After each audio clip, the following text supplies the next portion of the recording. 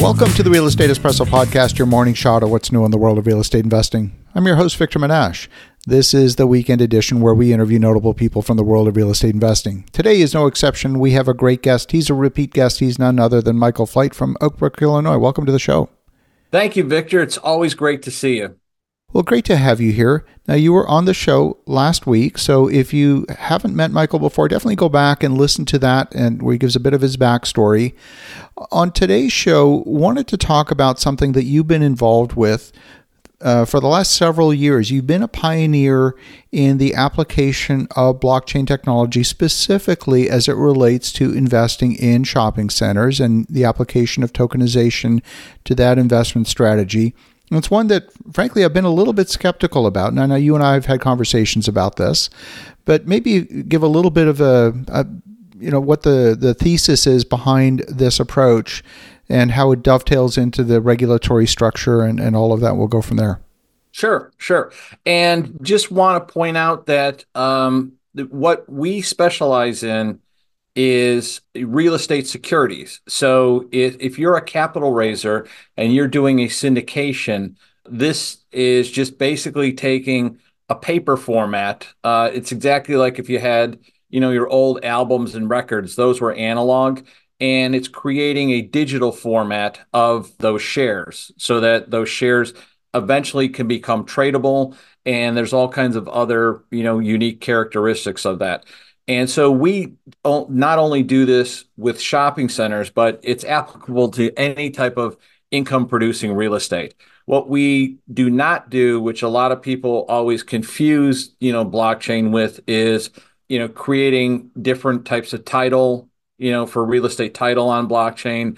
And there's a whole other, amount of applications. But we specifically, if you're doing a syndication, those shares in a syndication can be tokenized and then put on a blockchain so that people can trade those shares. It makes them much easier to do estate planning.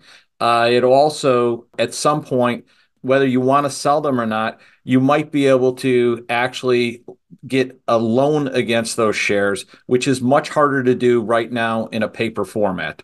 Fascinating. Oh, I'm pleased you started out with that clarification, because one of the criticisms, if you will, that I've had over many of the initiatives in this space has been precisely what you touched on. The fact that it is a regulated environment. You have to be SEC compliant.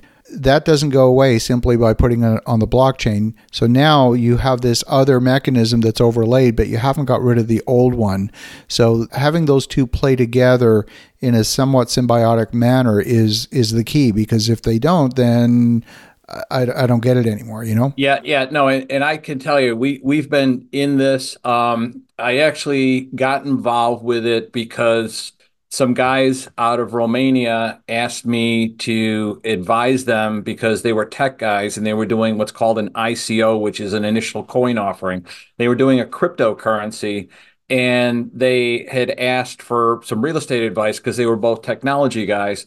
And we first took a look at their white paper, and their white paper had the word awesome in it 400 times, so that kind of, but these guys actually did raise with no name, with nothing. They did raise around, it was either 800,000 to $1.2 million, which to me was a miracle. So I'm like, if these guys can raise that much money with no name, with no experience, and I don't think they even had any properties. They just, were managing Airbnbs in Bucharest, Romania. I'm like, I could raise $1 billion doing this. Well, then I realized that all the same laws from the SEC, including the Howey test and everything else, say that these are securities. So if we're doing this in the United States, they have to be done as securities. One of the unique things, though, about this is that if your shares are in a regular syndication, those shares are pretty much locked up. And so you're with that sponsor forever. And I can tell you my personal history. My dad died in 1985. And he was involved with a hotel deal, which was a syndication. And my mom was stuck in that hotel deal for more than 40 years. And only when it went into the bankruptcy and then foreclosure during COVID in 2020 did she ever get out of it. But she lost there was no money left, and she ended up with phantom income tax on her tax returns. Wow. So, but she could never get out of it because the sponsor just sat there and like took all the fees and all the rest of it. So that's what can happen. And at least with this, it gives you an option that maybe I can get out of this. Maybe I can, put these someplace and trade them.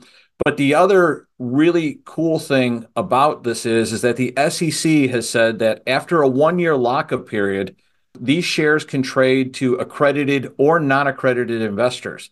So what I look at that and I say, there's a ton of great deals out there, which people that are not accredited can now get into, and they can see that there's a track record. There's like at least 1 year, but they can see that there's income. You can see that there's cash flow. They can see what's going on with the sponsor, and they can now have access to things that they couldn't have before. So that's, I think a really great thing that's coming down the line. The really hard thing is that it's been really slow to get the momentum because, number one, you have to have an incentive for the sponsor to do it because there's a little extra cost. And number two, you have to have the marketplace where these things can trade. So that's what we're in the process of building with Invest on Main, which is the marketplace for alternative assets. And we're doing that in cooperation with a licensed ATS.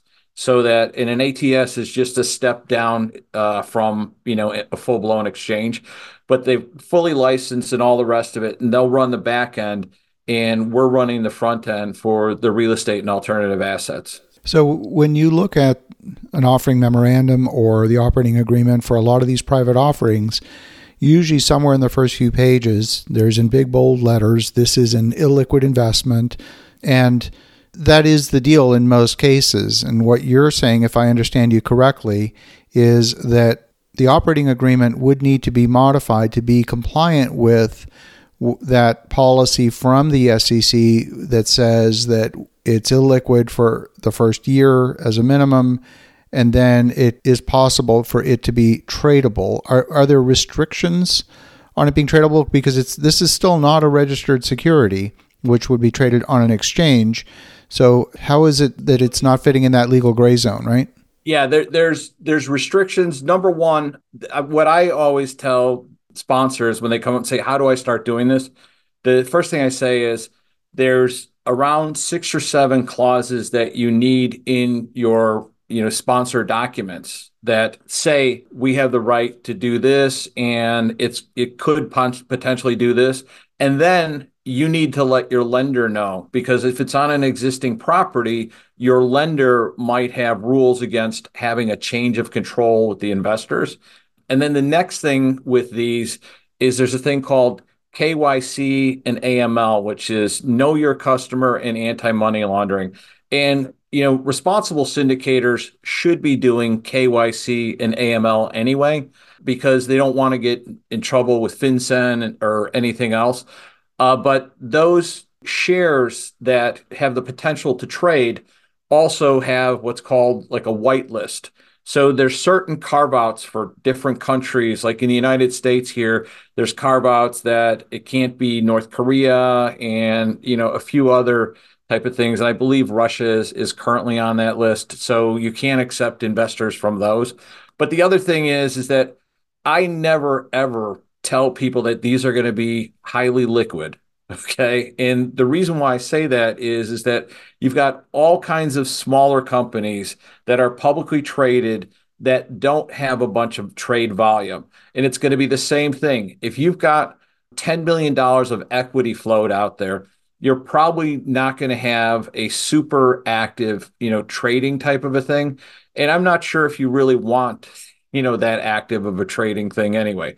But it is the potential for more liquidity and more options than you had last year if you did the paper syndication. Absolutely. So often when we hear about a security being tradable, what we're really talking about is an owner, let's say a limited partner that owns some shares in a fund or in a project, then goes to their buddy and says, would you like to buy my shares? And they transact between them. the sponsor, the owner of the project, ultimately is not really involved in that other than updating the shareholder registry.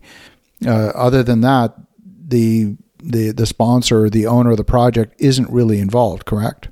That is correct. And it's the other thing is it's the same thing. You with the paper shares right now, you typically have to go to the sponsor and get approval. With this, it actually helps out with a lot of people doing estate planning. And I always use the example, I've got two kids. So, if I've got $100,000 of shares and each share is worth $10,000, you give 30,000 to one son, 30,000 to the other son, and then keep 40,000 for myself. And you could do a lot more estate planning type of things with this that you don't need to go and ask for permission to do that. So you can set up various things, in your estate, and also, for asset protection, that this gives you much more flexibility. I love it. So obviously, for the listeners at home, as you're listening to this, we're not here to provide legal advice in any way or anything like that. But there are folks that have been studying this deeply. There are securities lawyers that I know you work with that have been studying this deeply as well. If folks want to learn more, if they want to connect, what's the best way to do that? They can go to investonmain.com, and we have a report. It's a small booklet that kind of explains how tokenization works and the benefits and, even some of the drawbacks of it. So if they want to go to investonmain.com, they can get the special report. And then our marketplace where things, it should open up later on in the year. That's IOM.ai. Fantastic. Well, Michael, love what you're doing, and being a pioneer is not easy. So I definitely know that you've been pushing a rock uphill in this instance, but it's hopefully going to pay off in the long run. And for the listeners at home, definitely connect with Michael Flight at investonmain.com. Have a look at some of the resources there if you're interested in learning more about this particular space and some of the innovations in this space. Always great to connect, Michael. And for the listeners at home, have an awesome rest of your weekend. Go make some great things happen, and we'll talk to you again tomorrow.